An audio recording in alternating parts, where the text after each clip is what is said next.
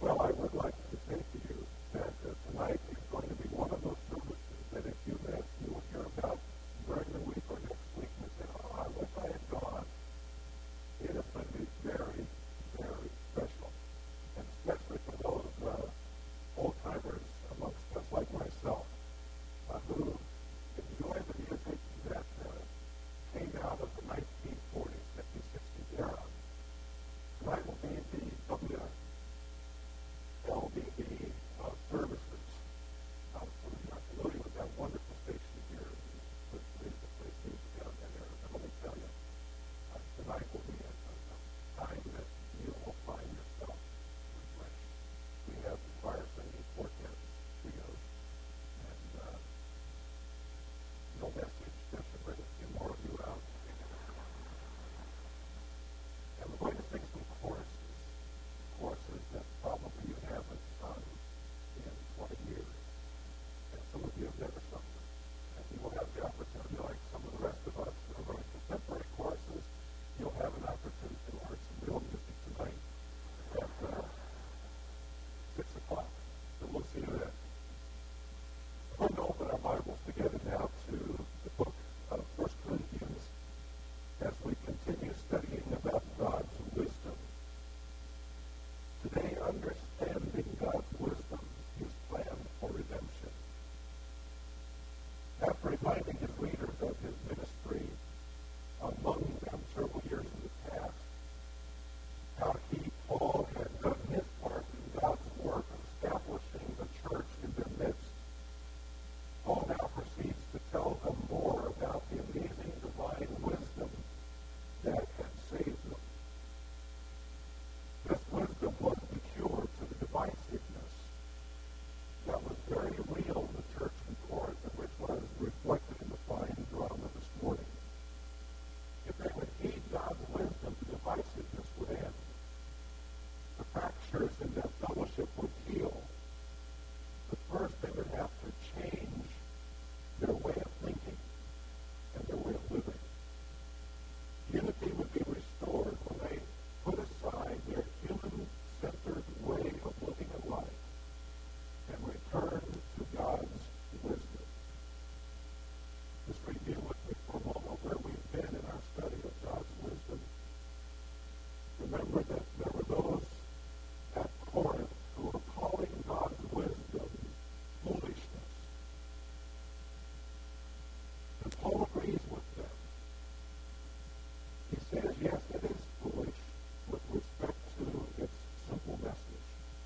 Chapter 1, verses 18 and 25. It's a simple message, just Christ crucified.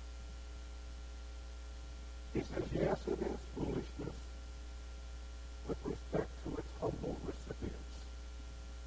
Chapter 1, verses 16 to 31.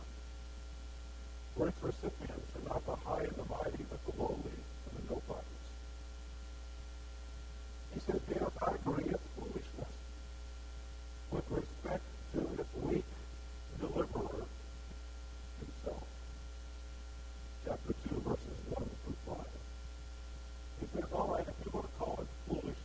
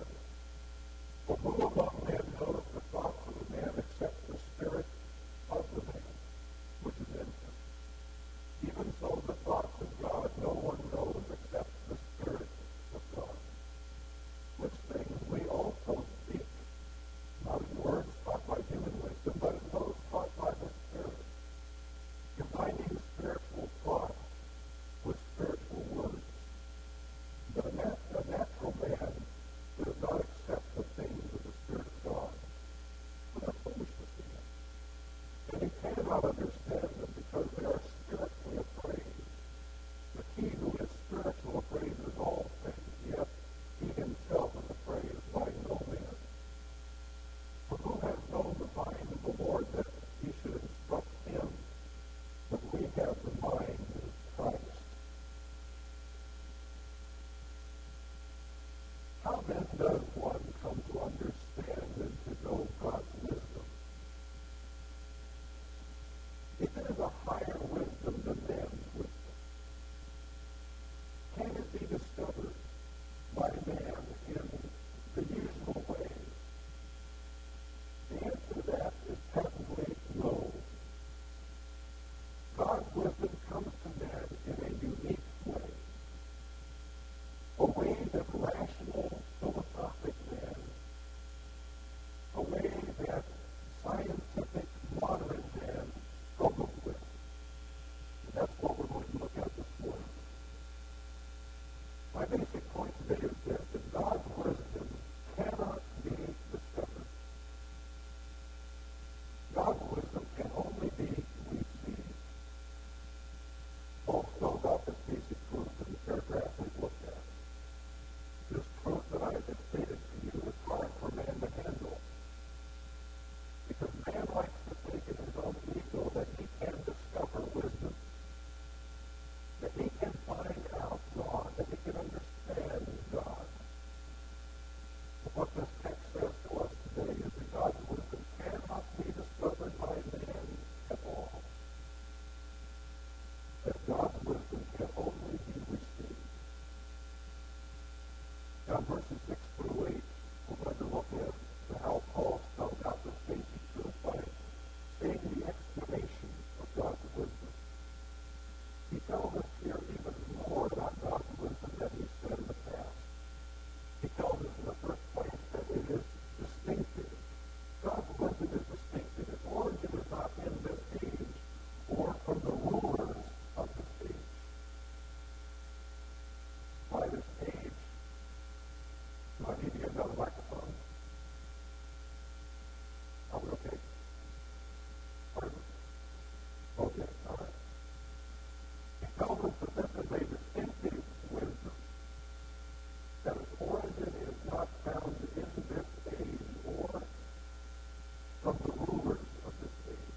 By this age, Paul seems to mean here the entire period of human fallenness, not merely this age of grace that we sometimes think of that, but Paul is talking here about this entire age, from beginning when man fell into sin until present. He says even the leading people of the world in this age cannot claim God's wisdom. They cannot even grasp it on their own. These rulers that he says, in fact, are themselves coming to nothing, whose minds are ending in futility.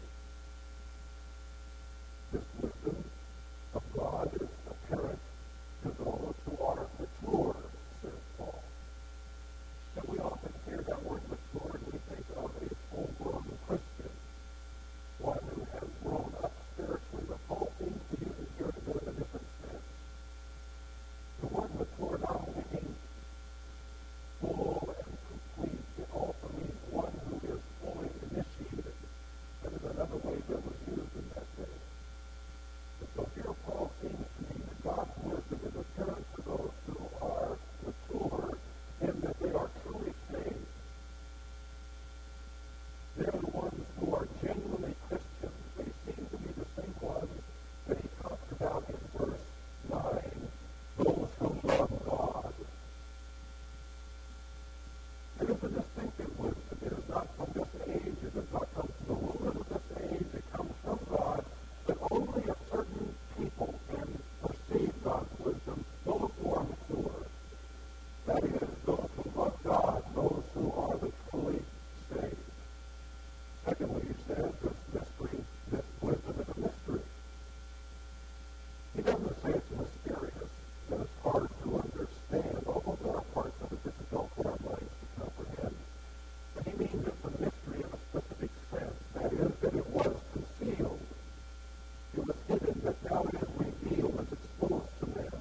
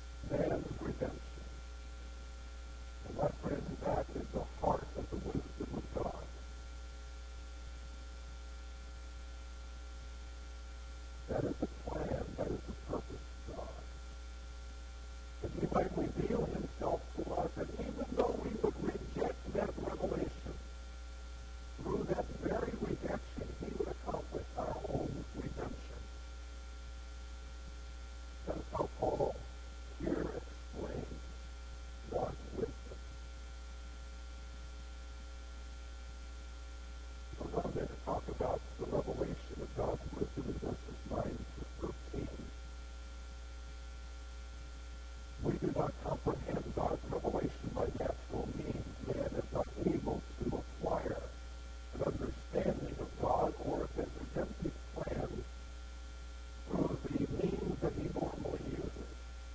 You will notice that Paul paraphrases in verse 9 some thoughts from the Old Testament, probably Isaiah 64:4 and Isaiah 65:17. He doesn't quote these verses verbatim. He seems to summarize their meaning here. But what he is saying is this, that God's wisdom cannot be seen with the eyes. It cannot be heard with the ears. It cannot be reasoned with the mind or the heart of man. I don't know about you, but I've heard these verses quoted many, many times in reference to heaven.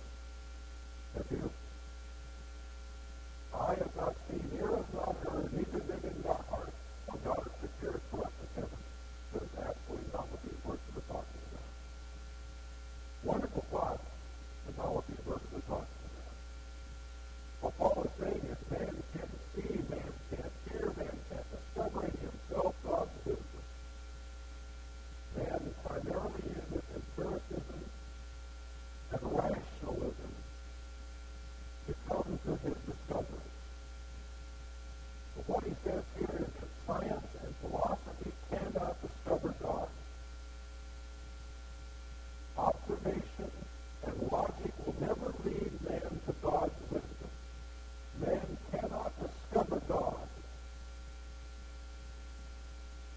Science and philosophy are irrelevant when it comes to the wisdom of God. They're also unnecessary. They're unnecessary because God has already taken the initiative to give us his wisdom. We don't have to go out and search for it.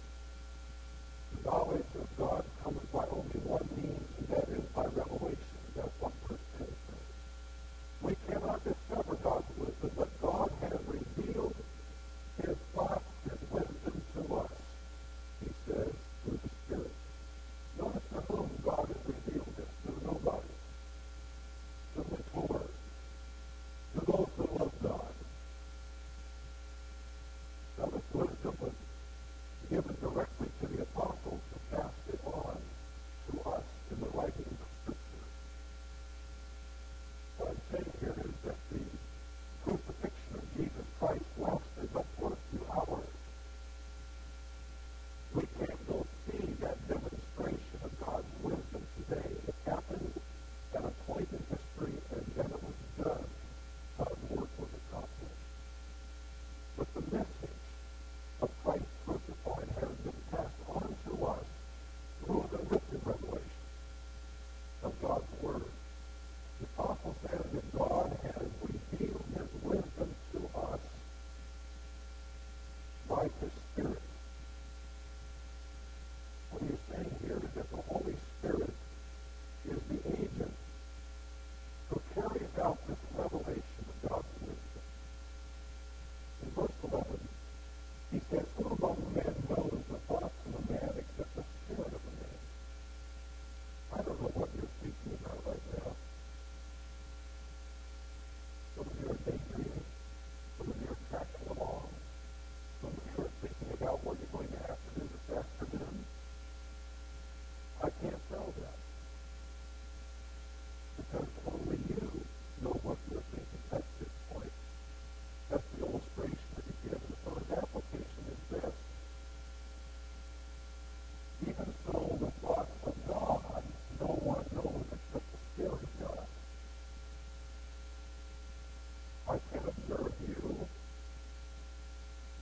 I can listen to your silence. I can try to figure out in my mind what you're thinking.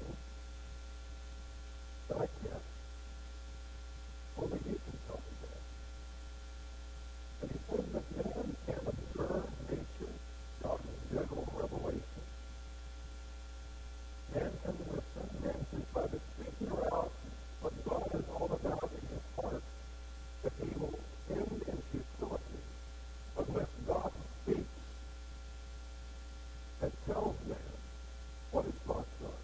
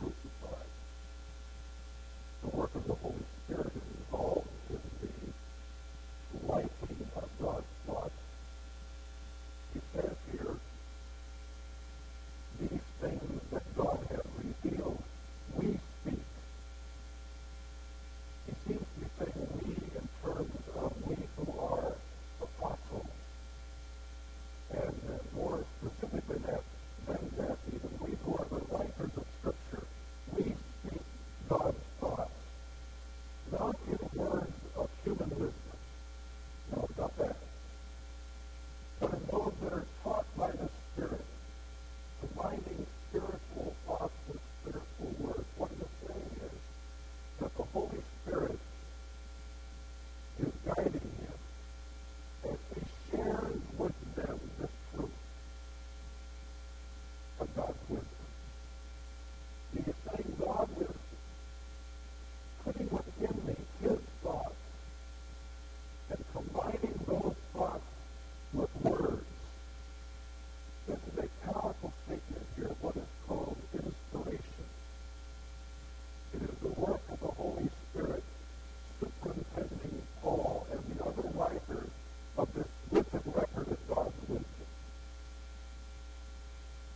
So that although they wrote with their own personalities, out of their own cultural situations, and using their own vocabularies, the Holy Spirit is helping them so that as they do that, they're really writing down the thoughts of God in their own words, and the words that he helps to form and to shape in them. You understand what I'm saying? He's explained to us here how God's wisdom comes to us. We can't go observe Christ's crucifixion, which is the heart of God's wisdom. It happens in history. It is done. God's work is accomplished. But we don't have to go observe it because we have it written for us here, more fully explained to us, so that we have in the writing of the Word of God the wisdom of God. Then he talks about the apprehension of God's wisdom in verses 14 through 16. He tells us that there are two kinds of men, the natural man and the spiritual man. And he explains first why the natural man cannot know God's wisdom. This natural man is the soulish man. The Greek word is psychikas. It's where we get our English word psychology or psychiatrist, psychikas.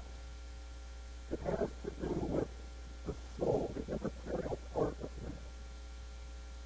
He says there is a kind of man who is only that, soulish. He lives life on the soulish level. This is not a low term that describes man at his most regenerate worth, but it's a term that refers to man as educated, as cultured, as civilized, as moral, but without God.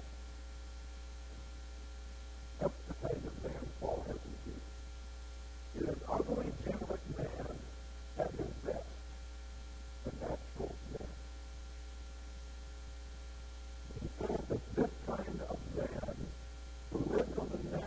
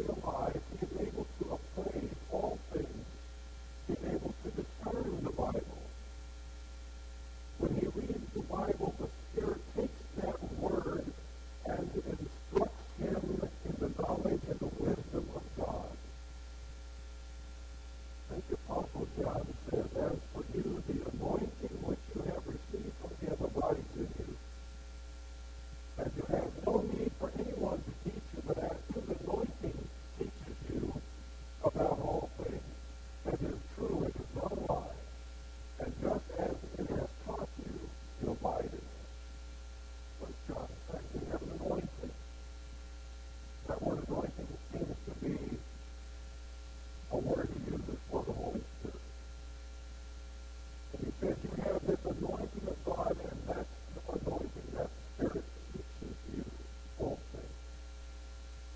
Something else about this spiritual man who is alive in Jesus Christ. He baffles the natural man who cannot appraise the things of God or the people of God. Regarding natural men, John MacArthur writes, they try to appraise believers, of course, but they're always wrong. They may accurately evaluate our faults, shortcomings, and our living that is inconsistent with our faith, but they cannot accurately evaluate our faith. What I'm saying here is that the natural man does not understand what makes a Christian tick. He just doesn't get it. He's incapable of discerning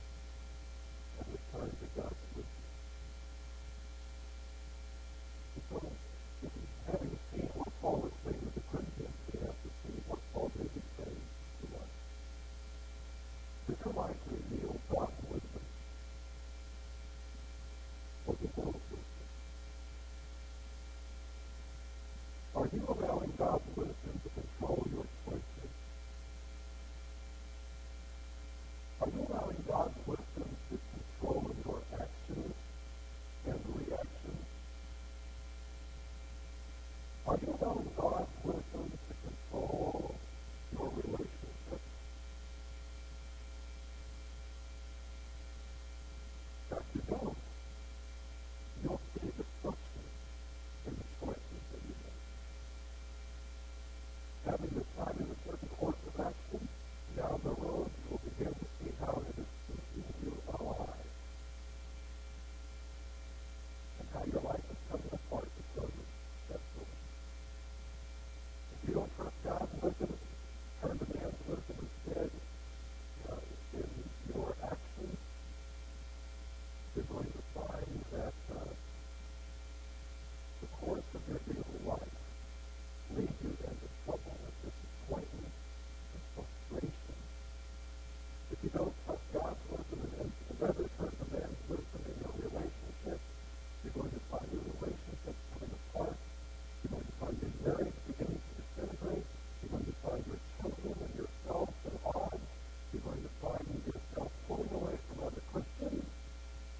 You're going to find yourself judging other Christians, making yourself better than other Christians.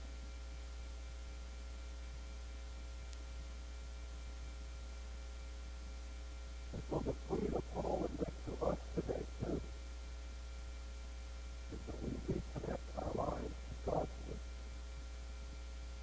That we don't look at somebody else and say, oh, see how human wisdom is affecting him. And we look inside first.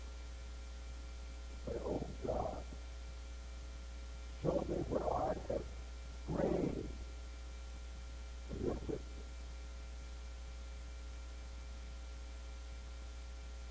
The things, there's some interesting things about wisdom. Remember, he contrasts natural wisdom and heavenly wisdom.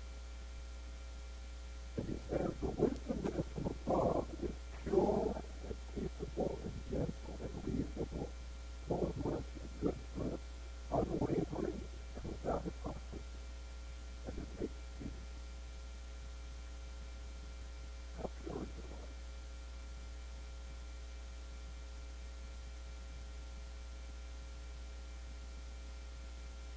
How peaceful? Is there gentleness in your response to others? Are you a reasonable person? Is there mercy shown toward others? Is there good fruit? Is there stability? Is there the absence of hypocrisy? Now, if those things characterize your life generally, then you are following after wisdom from above. But on the other hand, if there's disorder, and there's jealousy, and there's selfish ambition, and there's every evil thing, count on it. Somewhere you have begun to follow wisdom that is from below. What we call natural, earthly, demonic wisdom.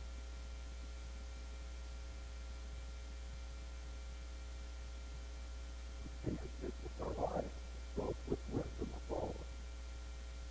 It's what we're experiencing. And we're